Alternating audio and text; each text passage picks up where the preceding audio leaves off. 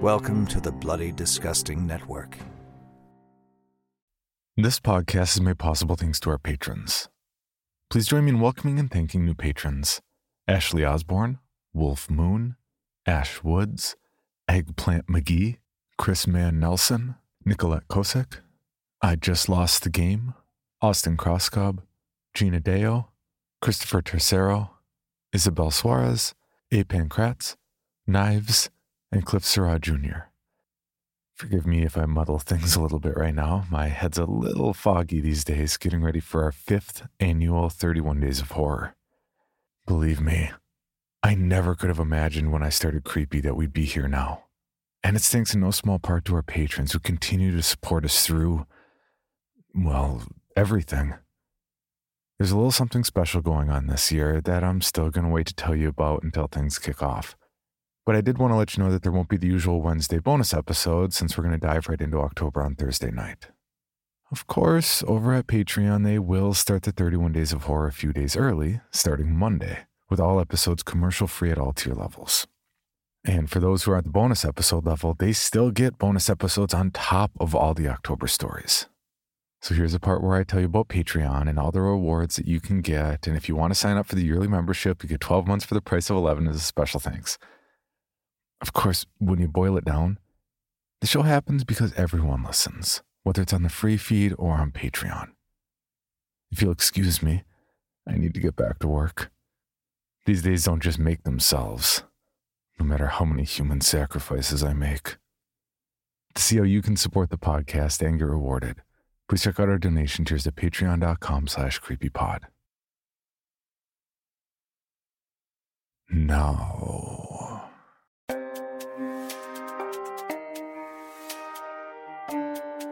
this is Creepy, a podcast dedicated to sharing the most famous, chilling, and disturbing creepypastas and urban legends in the world. Whether these stories truly happened or are simply fabrications is for you to decide. These stories may contain graphic depictions of violence and explicit language. Listener discretion is advised.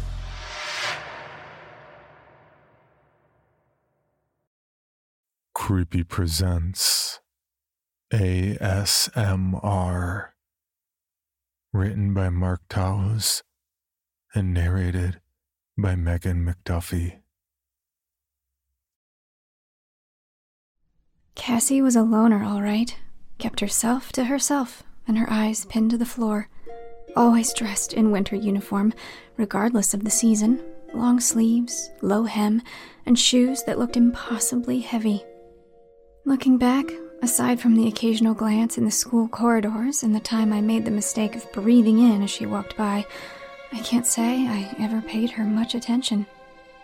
She just wasn't part of the clique.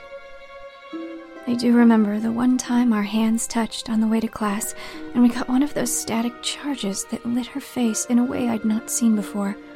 It might have been her idea of some form of connection, perhaps, but I sure as hell didn't need any more fans. There were enough kids already circling and fussing. Safe to say, I felt nothing for her. As much empathy towards the girl as I did my hairbrush, perhaps less. That sounds harsh, but the brush I'm talking about is gold-plated, heavy and ornate, and a present from Mum for good grades. Can't bear the sight of it now. I used to spend ages on my hair in front of the mirror, making sure all the tats were out, applying all sorts of products to maintain its sheen. Then I'd work on my skin, giving it the full treatment, followed by lips and eyebrows. It was a long process, but the regime was critical. People noticed if you weren't on top of your game, the important ones, anyway. I was slipping fast, though. The dark circles under my eyes were getting heavier, and it was becoming a struggle to conceal them. My hair was getting brittle, too, duller even, and not to mention the headaches. They could sense it, the others in the group, my decline. Like vultures they gathered, offering false sentiment and pity, especially Beck, next in line to the throne for homecoming queen. God, she looked amazing the other week when she came to visit. Skin as smooth as butter and deep blue eyes surrounded by the whitest of whites, like something from a TV advert or magazine. No question, she's the prettiest now. It wasn't just my looks. I was the smartest girl in school, too. The full package, Mum used to say. But it was to be expected. My dad, a high-flying lawyer, and Mom, a CMO at a startup with a body that could still turn teenage heads. The Wilsons. The perfect family. The pressure was becoming extraordinary, though. That one vein in my head ceaselessly drumming towards a seemingly unreachable crescendo. Once, in class, I fell asleep at my desk, awoken by Cassie poking a rolled-up piece of paper into my palm. She smiled, but I gave her nothing. It was only in the corridor that I unfurled the note to find a time and a link to a website, the letters ASMR scrawled underneath. Liz had gushed about it before. She swore by it. She told me she was getting 8 hours straight and waking up every morning feeling like $1 million. She looked like it, for sure. Anyway, I tried the link, but it was just some guy making popping sounds with his mouth as he fumbled around with a bit of bubble wrap. Churned my stomach rather than giving me what she referred to as the tingles. Just some freak cashing in on a fad and the endless chasm of vulnerable folk. I doubt desperation has inspired many fruitful pursuits, but I figured I'd give it a try. Exhausted that night, I remember crashing on the bed, taunted by drowsiness, like an unreachable oasis in the desert. It was only 7:56 p.m., but my body felt impossibly heavy, as though I'd somehow skipped a night's sleep, like that jet-lagged feeling I had after the family trip to Montreal. After retrieving the note from my pocket and grabbing the laptop and earphones from the bedside table, I rolled onto my side and positioned the screen a few inches from me. I remember having second thoughts as I typed out the link, feeling so tired that I could possibly drift away of my own accord. But that was how I felt previous nights too, and sleep had still managed to evade me. Besides, we had gym class the next day. The use of makeup would be minimal, and people would surely notice. I plugged in my earphones and hit return. The first thing I heard was who I assumed to be her father bellowing from downstairs. It was tinny, but loud enough for me to make out. "You bring me another beer, girl, or you know what'll happen." The screen showed what I assumed to be Cassie's bedroom. Drab walls, not so far apart, and impossible to tell what color they used to be. The bed was shoved against the far wall, covered with a duvet that might once have been white. It gave me a cold feeling just by looking at it. Not an ounce of personality.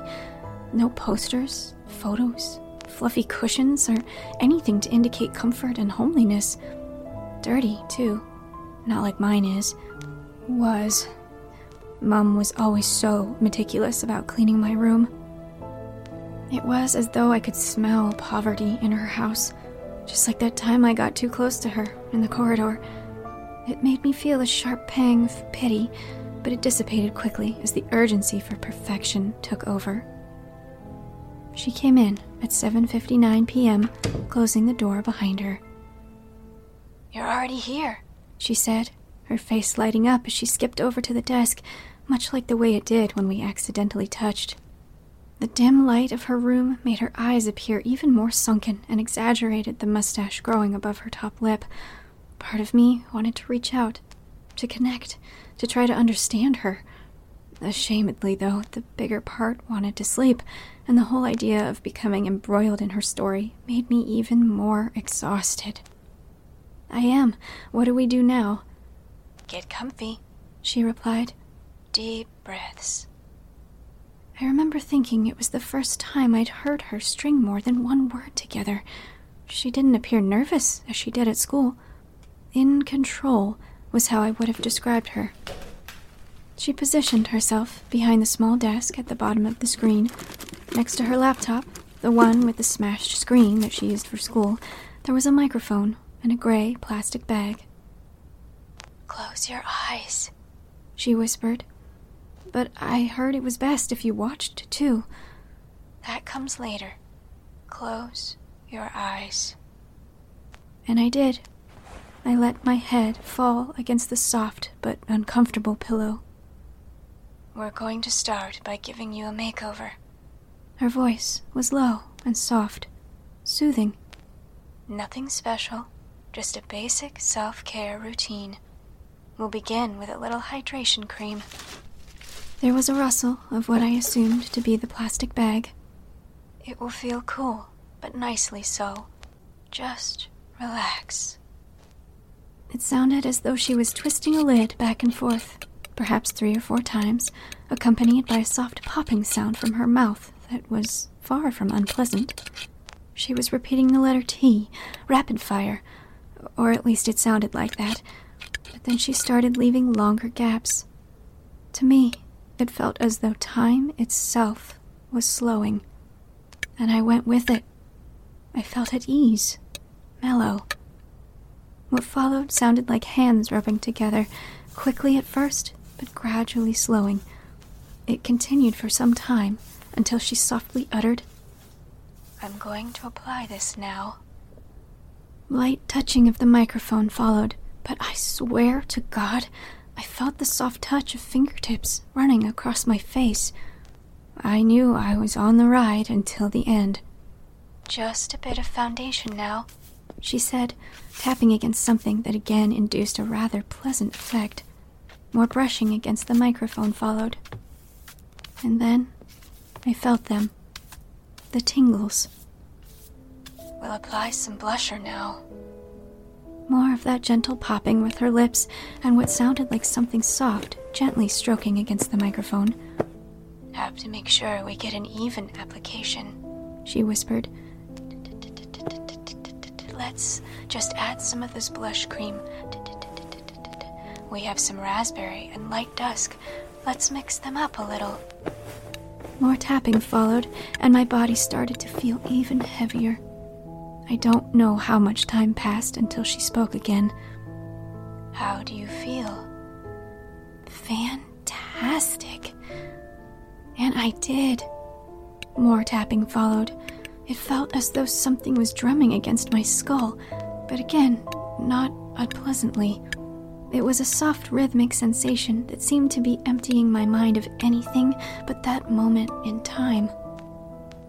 "I'm going to brush your hair now," she whispered into the microphone, accompanied by another short and sharp rustle. I assumed she'd pulled out a brush and was working at her own matted mess, as what sounded like static initially fed through the earphones. Eventually, it settled into something much softer and uniform. I remember smiling at the comfort it brought, a blanket of security, as I imagined myself in front of the mirror, running the bristles down the length of my fine, golden hair, sunshine leaking through my bedroom window, and bringing in the scent of jasmine. I was me again, eyes bright and ready to take on the world. It started from the top of my scalp and dispersed across the rest of me like a low electrical charge. Mild euphoria is how I would have explained it, aroused and relaxed at the same time. The image of my reflection filled my mind as the surrounding furnishings faded to a cosmos of blackness. It was just me, floating, not weighted down by anything, by anyone. I felt free, untethered, as though all the negative energy had been released into the darkness around me, sent off, never to return. But I was far from free. I was in her world now. She made more of the popping sounds, eventually slowing them down until I wondered if the next one was coming. "You can open your eyes now," she said. As my vision adjusted, the first thing I noticed was the markings on her arms. She had rolled the sleeves up to reveal skin covered from wrist to elbow in scar tissue. Some of the wounds looked recent, remnants of dried blood surrounding raised bumps. Some were faded and old. The floaty feeling was already leaving, replaced by a heaviness that made me feel as though the bed was swallowing me. Cassie, what? I hate you.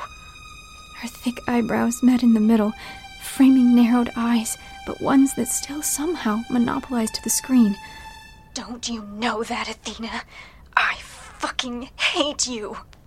I remember trying to push myself up, but I couldn't move. Not even a finger. My heart had already picked up its pace. More tingles made their presence known, but the kind that warned you to run, to get away while you can. I had nothing. It has an energy, Athena. Hate. All this time, couldn't you feel and smell it? Haven't your headaches been getting stronger? The drumming in your head while you're trying to get your ever-so-precious beauty sleep? What are the day our hands touched in the corridor? Didn't you feel the surge of energy? We're connected, Athena. Hatred is the bond. And now, without all the noise, without your swarms of adoring fans, it's just you and me. The signal is strong. All this time, I was trying to move, but it felt like I was trapped within a cloud of heaviness, as if she somehow put me under hypnosis or induced some form of sleep paralysis. My heart was thumping against my chest, and the pressure was becoming unbearable. I focused all my efforts on moving an arm, but I had no sensation at all. I think you did feel it, Athena, but your ego still brought us together. Sheer desperation to hold onto your crown. Tonight, though, you're with one of the peasants, and you'll share my pain. As I watched Cassie pull the scissors from the bag, I remember not feeling a drop of saliva in my mouth. Swallowing hard, I tried to remove the lump from my throat in preparation to scream. The funny thing about real fear, proper gut-wrenching terror, is that it's generally uncharted, and you never know how you'll react until it's on you. I wondered if I'd be able to scream, or if anyone would even hear my cry. I knew Mum would likely be downstairs, making tea and sipping on a glass of red. The stereo was thumping out what she called the classics. I guessed Dad would have been in his study, headphones on and listening to opera, preparing for the big case he had coming up. But just as I was about to release, I felt fabric at the back of my throat, could taste its bitterness even. Cassie's cheeks bulged as she forced another sock into her mouth. I coughed and spluttered, my eventual scream redundant, a muffled rasp that brought water to my eyes and immediate regret at not releasing sooner. She began to lightly run the blade of the scissors across her mangled wrist, and I could feel its coldness across my skin. Blood pumped impossibly fast in my ears, and I thought I was going to pass out. I remember hoping that I would. Let's play a game. Even though her mouth was stuffed, her voice was crystal clear through the earphones. Can you guess what I'm writing? I prayed for footsteps up the stairs. I prayed to hear Mum calling that dinner was ready. Concentrate! I even began to think that perhaps I was having a nightmare, that the ASMR had worked, and I was in a deep sleep. The taste, though, the tickle of fibers at the back of my throat, and the sharpness against my skin. It all felt so real. They were letters. I knew that much. We used to play it at school, using perfectly manicured nails on each other's skin to write secret messages, or sometimes just for kicks, because it felt nice. Not with her, though. A-T-H. She was spelling my name. O is excluded! Her voice screamed into my ears. Delayed, perhaps by a second, possibly longer, the pain finally exploded through me, every nerve ending screaming in protest.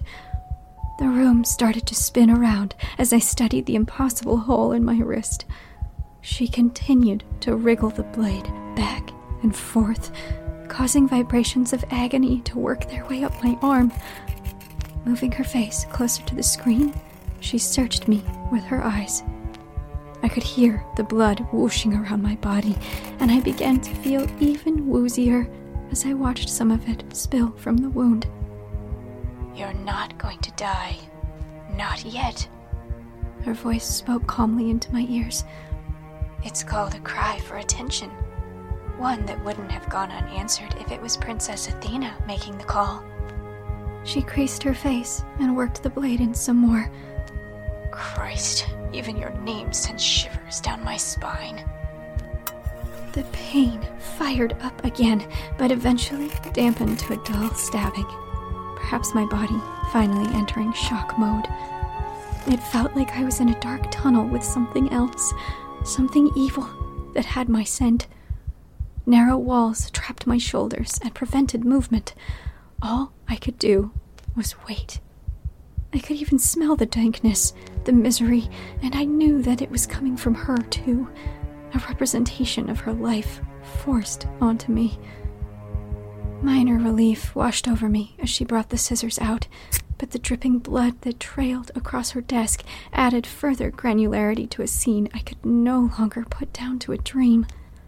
She stared into the camera and smiled, menacing grin that looked even more inane with her cheeks stuffed. Your skin needs a little more sheen, Athena. Have you not exfoliated recently? The dreaded rustling of the bag followed. Until that day, fear was unknown to me. Always so protected, usually, carried above real life on my chariot of ego by friends and family. The only horror I'd witnessed was in movies or on the news. But as I lay there, unable to move, to cry for help, it felt like I was getting more than my fair share. The only things my body seemed capable of were the basic functions of keeping me alive, and I'd already started to wonder how long for. I can't do it anymore, Athena. I've tried, as you can see, but it's not enough. Nobody listens to my cries. It didn't register at first. What she brought out of the bag next, perhaps again, in the way my body reacted to the pain, it was my mind trying to protect me. The hooked handle, the dullness of the silver, the holes on each side with the raised metal, there was just no way. Unlike with the scissors, I felt the pain immediately as the grater ran down the side of her face. I screamed internally, deafening cries that I know only she could hear. Pain manifested in a series of pulsating and blinding white lights that felt like little bombs going off inside my head. She continued moving the grater up and down, veins popping from her skin and muscles tense with effort as she ripped away with ever-increasing intensity. I could feel my skin tearing, giving way, but not easily. Metal teeth piercing and chewing laboriously the softness. With teeth clenched, she brought the grater down the side of her face once more, and we moaned in unison. Even with my face feeling like it was on fire, and through my futile, silent screams, I saw the lone tear escaping down the side of her cheek, the one that wasn't already a mangled mess of red and hanging skin. Finally, she stopped, folding across her desk in a quivering wreck of sobs. My body was becoming infested with agony, but it wouldn't produce a single tear. I could see the raised mess my face had become through peripheral vision, and could feel the stickiness oozing down my throbbing skin. At that moment, I prayed I would make it out alive, sure that she had no intention of leaving things there. When Cassie lifted her head to admire her handiwork, even she winced at the result. Moving her face close to the camera, she took out the ball of twisted socks and rasped, "How does it look?" I heard footsteps then, and I was filled with hope. I remember thinking it must have been Mum, wondering why I'd not come down for dinner. Cassie arched her neck as though she could hear it too, her breathing quick and shallow. I could no longer taste or feel the fabric in my mouth. I swallowed once, then screamed as loud as I could until my voice croaked. And then I heard the knock at the door and thought it was over. But then I wondered why someone would knock if they heard me screaming. "Cassie," the voice in my ears said. It was the same gruff voice I'd heard when I first clicked the link and realized it was her door, not mine. She sighed, brought a knife out of the plastic bag, and held the blade to her throat. As I felt its sharpness digging into my skin, I tried to scream again, but this time, only a garbled rasp emerged. I genuinely thought I was going to die. My life flashed before me, the endless soirees and small talk. I saw my parents' face looking down at me, getting further and further away as I was lowered into the ground. Such high hopes, too. Cassie looked back towards the camera, her face a watery pink mess. "Sorry," was all I could think to say. I watched her bedroom door slowly begin to swing inwards, offering its moan. "Not tonight, Dad," Cassie said, and then the screen dropped out. Mom had to get Dad to drive, as she'd had more than a couple. My scream woke her from a wine-induced nap that, according to Dad, had become all too frequent of late. I spent a few weeks in hospital, and the doctors did what they could, but even with access to all the specialist equipment that Wilson money could afford, they couldn't perform miracles. I'm not sleeping well. Sometimes I wake up screaming, drenched in sweat, unable to move. Often, I don't even have to be asleep to hear it, the sound of my flesh being ripped and chewed to pieces. It sure gives me the tingles, though. The whole thing is taking its toll on my parents, too. They try, but I see the disappointment in their eyes, possibly resentment, even. This was a cry for attention, but a Wilson isn't supposed to cry. I thought about telling the truth, but who would believe me? And besides, the damage was already done. Mom brushed my hair today, even started to do my makeup.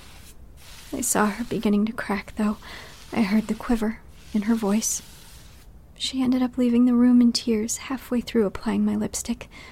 She looks so tired and old these days. I've become nothing but a burden. Have I grown as a result of what I went through? Have I started to embrace the more important things in life? Fuck you! When society revolves around how someone looks and how wide their smile is on Facebook and Insta, what hope is there for me now? My so-called entourage will be here soon. They used to come to the house a lot, but their visits have become infrequent. There's another in the group now, Bethany. She's pretty, meek, and mild with it, but I doubt for long. Beck's looking great. I've seen the way the others fuss around her, too, Bethany included. She's taken my crown, and she knows it. The bitch. I fucking hate her. I'd like to... Muffled voices float from downstairs. They're here, I think. Propping myself up, I get ready for the farce. The door creaks, and I think of Cassie. Sometimes I try to imagine the fear her creaking door must have evoked. I can't bring myself to be angry with her. "Athena, you look gorgeous!" Beck sings, the others mumbling in agreement. "How have you been, my darling?" Small talk ensues, gossip really, punctured with conversations about TV shows that I haven't been watching. Usually, Beck sits close to me on the bed, resting a smooth hand sympathetically on my shoulder, but the last time she did that, she snapped her hand away as a charge crackled between us. Beck nods. "You're not missing much. At school, I mean. Just got to get exams out of the way, and then... prom." I finish. I'd already lived it out in my head multiple times. Before the incident, of course. "Are you coming, Athena? To prom?"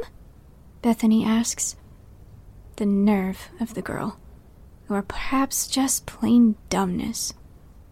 I shake my head, keeping my eyes fixed on the newly formed cobweb in the corner of the room. Once perfection slips, It seems to slip quickly. Book me in for the Halloween parties, though, yeah? Beck sighs, her fake sympathy. I don't even know if I'll make it to prom. Bloody revision has got me to not sleeping. She steps closer towards me. Can you see my bags, Thee? I hate it when she calls me that. I want to rip her fucking throat out. There are no signs of any bags, though, only flawless skin and those eyes so white against an olive complexion. A little, yeah. I knew it. If I look like this now, what will I look like in a couple of weeks? Cassie was right. Each time I see Beck, the hate-induced energy builds. It's always been there, simmering away, but now the sight of her makes me feel like my head might explode. Do you remember the girl that cut her own throat? I ask. Not something one forgets, Thee. Wasn't her name Tracy? The ignorant bitch replies. It was Cassie. Well, before all that, she helped me out a little, with my sleep. Have you heard of ASMR? It's a fad, Thee. Liz sent me a couple of weirdos to try, but it doesn't work. That's what I used to think, but I promise you, I'll help you sleep like the dead. What's that? Beck says, beginning to sniff at the air around her. That awful smell. I maintain my smile and nod, wrapping her up in my little ball of hate. I'll FaceTime you tonight at 9 p.m. Give you the works. It's giving me one of my bloody headaches, she comments, rubbing at her temple. I let myself sink down until my head is on the pillow and I'm staring at the cobweb again. I think I need to rest now. See you at 9 though, Beck, yeah? I guess, she mumbles on her way out. Hushed chatter begins as soon as the door closes, even a titter of laughter. I focus on the fly, buzzing its frustration at being trapped and the spider that makes its way toward it. I can't go on like this. It isn't for me. But if I can't be queen, she won't be either.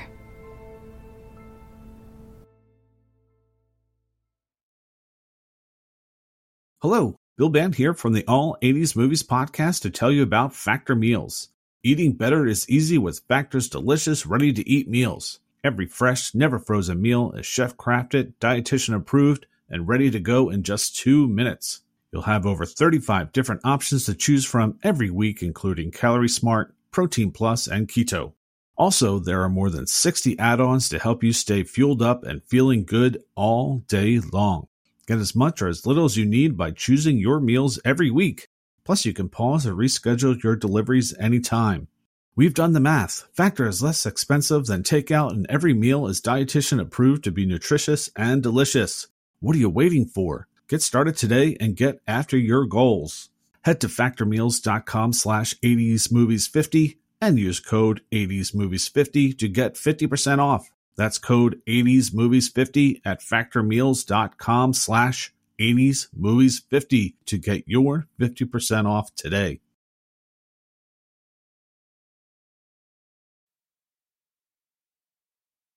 For your bonus episode, Creepy presents If You Look for Him, You'll Find Him. Written by Her Creation. Everyone here knows about him, though only some of us know how to find him. Our general understanding of him is fragmented, with each person carrying a discrete piece of information, some tips or advice. Or maybe they'll carry some anecdotal evidence, like when the kid who sits next to me in math class swears his cousin's girlfriend's brother saw him, but only after he did this one specific thing you've never tried. He's a staple in our town, though few have actually seen him, or perhaps those who have just rarely returned to tell the tale. He's just a man, but that doesn't stop children from whispering tall tales to each other about him, about how he can grant wishes, like a genie, but not. I heard he can make Santa give you the best toys for Christmas, Sandra claimed on the kindergarten playground, her eyes wide and full of the uninhibited wonder that belongs only to small children. I heard he made an iPad appear out of nothing, my best friend Jimmy insisted in the 5th grade, flapping his hands with excitement. I heard he got Matt laid, Paul cackled as we changed into our gym clothes on the first day of 7th grade.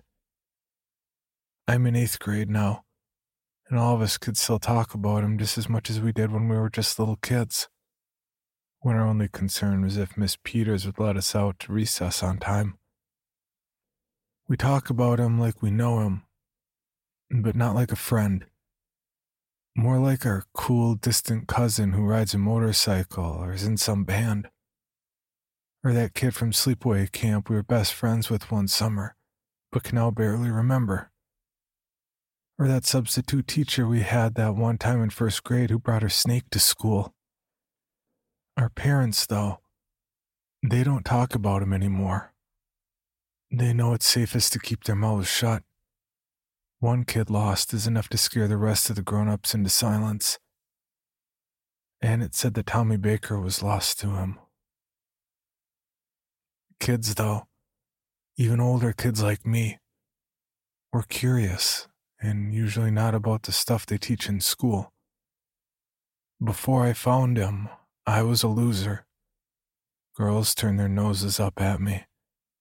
I didn't get nearly enough allowance to buy things I wanted. I had no friends except for Jimmy. I was just a curious kid, down on my luck, with nothing to lose. So, I went looking for him. Go to that part of town, you know, the place where your parents would kill you if they ever found you there. Walk up and down the street 3 times, said Sandra, rolling her eyes as she looked up from her book. If you look for him, you'll find him. What street? I asked. She shrugged. Leave me alone, I'm reading. I asked every kid in class with no answer. Not until Paul. It doesn't matter what street, dumbass, he said, shaking his head as if it were obvious. He thought he was real hot shit because he was captain of the school lacrosse team. But he lost a lot of popularity when he got braces last year. Even Chelsea broke up with him, and they've practically been dating since 3rd grade. Pick any street in that part of town. Go after dark. Oh, and don't forget, bring a pocket full of change. Some kid I'd never even talked to found me in the library later, tapping me on the shoulder to whisper, jingle the change in your pocket every 6 steps, before walking away, back into the graphic novel section. Jimmy had me over to play games later. Once you've walked up and down the street 3 times, turn away from the corner and drop a penny, he said over the rapid clicking of the buttons on our controllers. It's gotta be face up. Don't know how you can make that happen. But I sure as shit know you don't want to find out what happens if it doesn't. Do not kick over his cup, my older sister insisted over dinner that night. Her tone hushed while our mom got up to refill her wine glass. Missy said that's what happened to Tommy Baker. She's a pathological liar, so I wouldn't believe anything she says, but still. Once I was confident that I knew how to find him, I did exactly as I was told.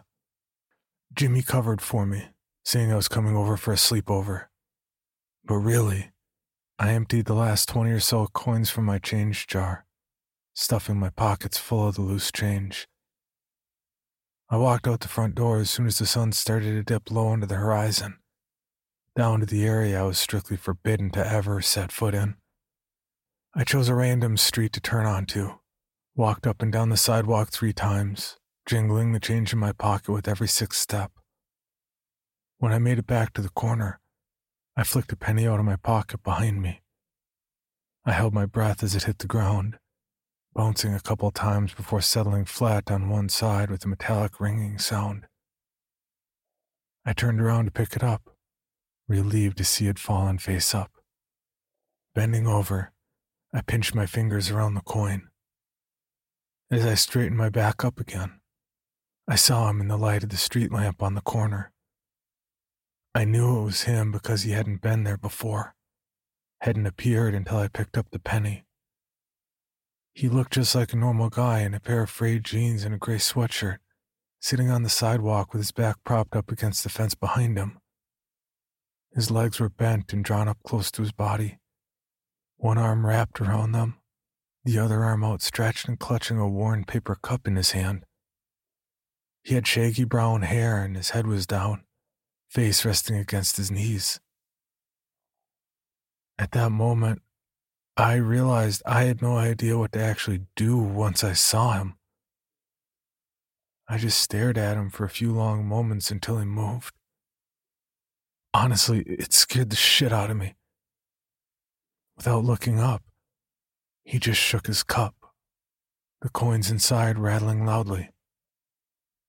Hesitantly, I shoved my hand in my pocket and plucked out a few more random coins, a dime, a nickel, and a quarter, and tossed them into his cup along with the penny, not wanting to get too close. He brought the cup closer to his body, folding his arm around his knees to match the other one.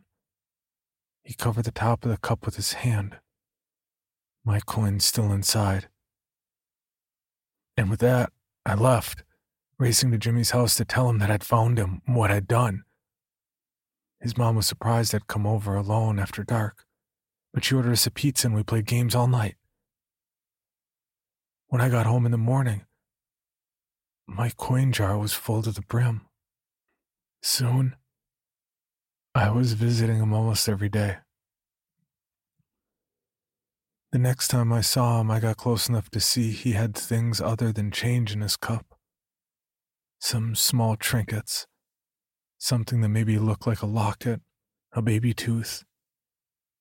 I tossed $5 in his cup and came home to a birthday card from my aunt with $50 tucked inside. She hadn't sent me anything for years. A week later, I dropped my lucky eraser in his cup and got an A on my science test, even though I hadn't studied at all, and Mr. Roberts' test questions were impossible. I threw a piece of candy in his cup a few days later, and despite eating all the sweets I wanted on Halloween, I came back from the dentist with no cavities. I returned the next day, cradling one of my most prized possessions in the palm of my hand. Reluctantly, I pitched the trinket, my dad's favorite Monopoly piece, the boot, into his cup. Later that night, my dad came into my room and sat on the edge of my bed while I slept, even though he died when I was only 6. He told me he loved me, that he hadn't stopped looking out for me just because he was gone from this world. I thought it had all been a dream until I found a pair of his work boots in the corner of my room the next morning. I plucked a few strands of Sandra's hair from the hood of her sweatshirt and went to visit him a couple days after that. I planned on asking her to the 8th grade dance, but I wanted to make sure she'd say yes. I wrapped the stolen hair up in a rubber band, then placed the bundle carefully into his cup. I waited for him to accept the offering, like he always did, by covering the top of the cup with his hand. Instead, he shook the cup loudly, the coins and various items inside clinging against each other. For a few seconds, I stood there, frozen, until he did it again, the tinny metallic sounds coming even louder as he continued to jerk the cup around over and over again with growing intensity. Loose coins shot up out of the cup with each agitated motion and crashed onto the sidewalk. I took a step back, losing my footing on the curb behind me, tumbling down onto the street as he lifted his head from his knees. I scrambled backwards across the pavement on the palms of my hands, and that's when I finally saw his face. I wouldn't have recognized him if it wasn't for the massive pink birthmark that covered his left cheek. The one I'd always thought looked almost exactly like the country of Brazil. We were studying world geography when he went missing last year. I didn't really know him because he was a high school kid, but I'd seen his face printed on the missing person posters that littered the neighborhood. He was Tommy Baker, but he was different. Instead of the piercing green eyes I'd seen so many times on those posters or on the news, 2 nickels were lodged deep into his eye sockets, red and inflamed. The edges were caked with blood, dark and dried. "Tommy," I stammered, but he didn't respond to his name.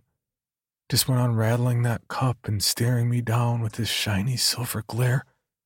A menacing smile came across his face as he got off the ground and started the chase. I jumped to my feet and ran as fast as my feet would carry me, the jarring noise of jingling change close behind me with each panicked lunge.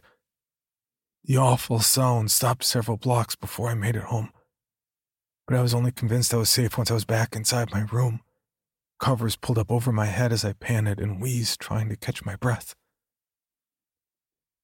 Call me crazy, but I went back again the next day.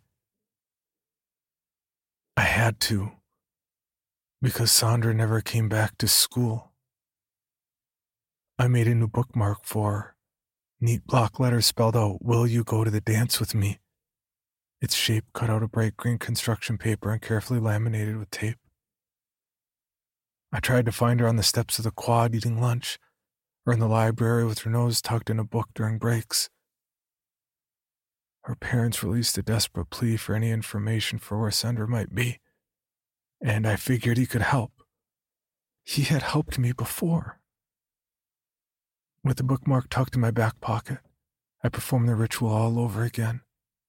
Up and down the street 3 times, rattling the change in my pocket every 6 steps, penny dropped before bending to pick it up. The figure appeared, just like it always had, with the knees tucked close, one arm wrapped around them, paper cup in the other hand, face down, forehead resting on the knees. But something was different this time. His hair was no longer shaggy and brown, but instead bright blonde and long, perfectly combed with a sparkling headband neatly tucked behind the ears. It was not his hair. It was her hair. Sandra's hair. She wept miserably, a guttural moan rising from the pit of her stomach. But when I called her name, she stopped immediately and responded only with a violent shake of her cup. Before Tommy Baker was him, there was another, and now he's taken Sandra. He's no longer him. He's her. And the kids of the town picked up on the change almost immediately. "Maybe she'll get Price an iPhone so he can get rid of that piece of shit he calls a cell phone," said Paul, his braces whistling as he snickered, punching his lacrosse buddy in the shoulder. "I bet she could get my mom to finally let us play the new Grand Theft Auto," said Jimmy as he pulled me into GameStop, a hopeless attempt to cheer me up. And Sandra said nothing. She'll never say anything again. Just a forceful shake of her cup. I think of her often. Not just her, but Sandra. And what she said to me the day before I first found him. "If you look for him, you'll find him," she said, irritated that I'd bothered her during her favorite chapter of her favorite book. I was happy just to see her face, even if it was crumpled up in annoyance. She laid her book flat on the table, face down, as she added, "But that doesn't necessarily mean that you should." For more information, including pictures and videos of the stories told on this podcast, please visit creepypod.com. If you'd like to submit a story for consideration or recommend a story, please see our submission page at creepypod.com/submissions. All stories told on this podcast are done so through Creative Commons Share-alike licensing or with written consent from the authors. No portion of this podcast may be rebroadcast or otherwise distributed without the express written consent of the Creepy Podcast production team and the story's author.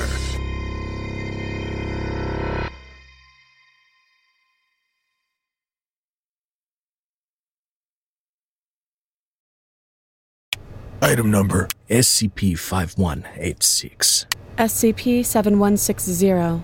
SCP-7533. Object class. Euclid. Keter. Safe. Special containment procedures. Spreading across the hemisphere and kicking up vast amounts of ash and dust. The only thing I could hear was 7219 laughing. Do you remember your name?